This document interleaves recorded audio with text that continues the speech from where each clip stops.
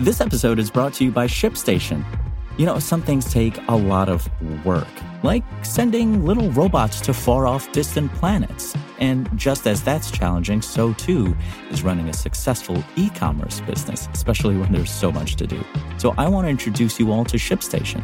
Now, I love using ShipStation because of its easy-to-use dashboard, which makes managing orders and printing labels a breeze and super smooth. Oh, and the customer service is just out of this world.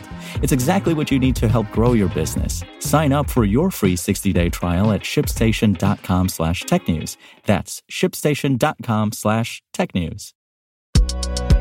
This is Engadget. Here's what's happening in the world of technology.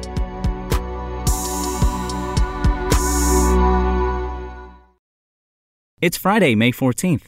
Following the successful landing of SN-15, SpaceX now plans to attempt to fly a Starship prototype into orbit. In a filing with the Federal Communications Commission, the company details how it hopes its next test flight will unfold. According to the document, a Starship craft fitted with a Super Heavy booster will lift from the company's Boca Chica, Texas launch facility. Approximately 3 minutes into the flight, the booster stage will separate and splash down in the Gulf of Mexico about 20 miles from shore. The Starship rocket will pass over the Straits of Florida before entering orbit and then returning to Earth and attempting to make a soft ocean landing approximately 62 miles off the northwest coast of Kauai. If all goes according to plan, the entire flight from start to finish should take about 90 minutes to complete. Before SN-15, all of SpaceX's Starship test flights had ended with one of the prototype Super Heavy rockets exploding.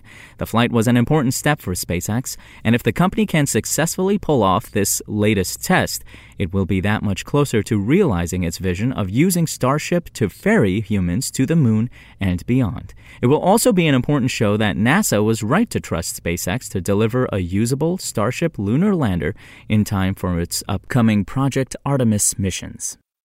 Turning towards the entertainment industry, following the lead of other studios like Warner Brothers and Universal, Disney announced that upcoming movies like Free Guy and Shang-Chi and the Legend of the Ten Rings will be exclusively available in theaters for just 45 days, instead of the pre-pandemic standard of 90 days.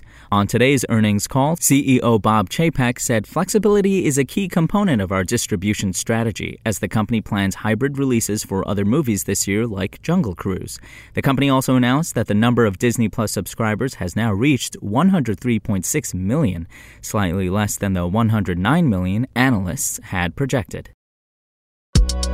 If you want to catch the latest tech news as it's happening, check out Engadget.com or tune in again every weekday.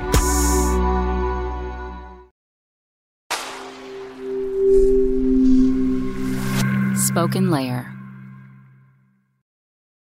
Want to learn how you can make smarter decisions with your money? Well, I've got the podcast for you. I'm Sean Piles, and I host NerdWallet's Smart Money Podcast. Our show features our team of nerds, personal finance experts in credit cards, banking, investing, and more. And they'll help you make the most of your money while cutting through the clutter and misinformation in today's world of personal finance. You'll get clarity on strategies to help you build your wealth, invest wisely, shop for financial products, and plan for major life events. Listen to NerdWallet's Smart Money Podcast wherever you get your podcasts.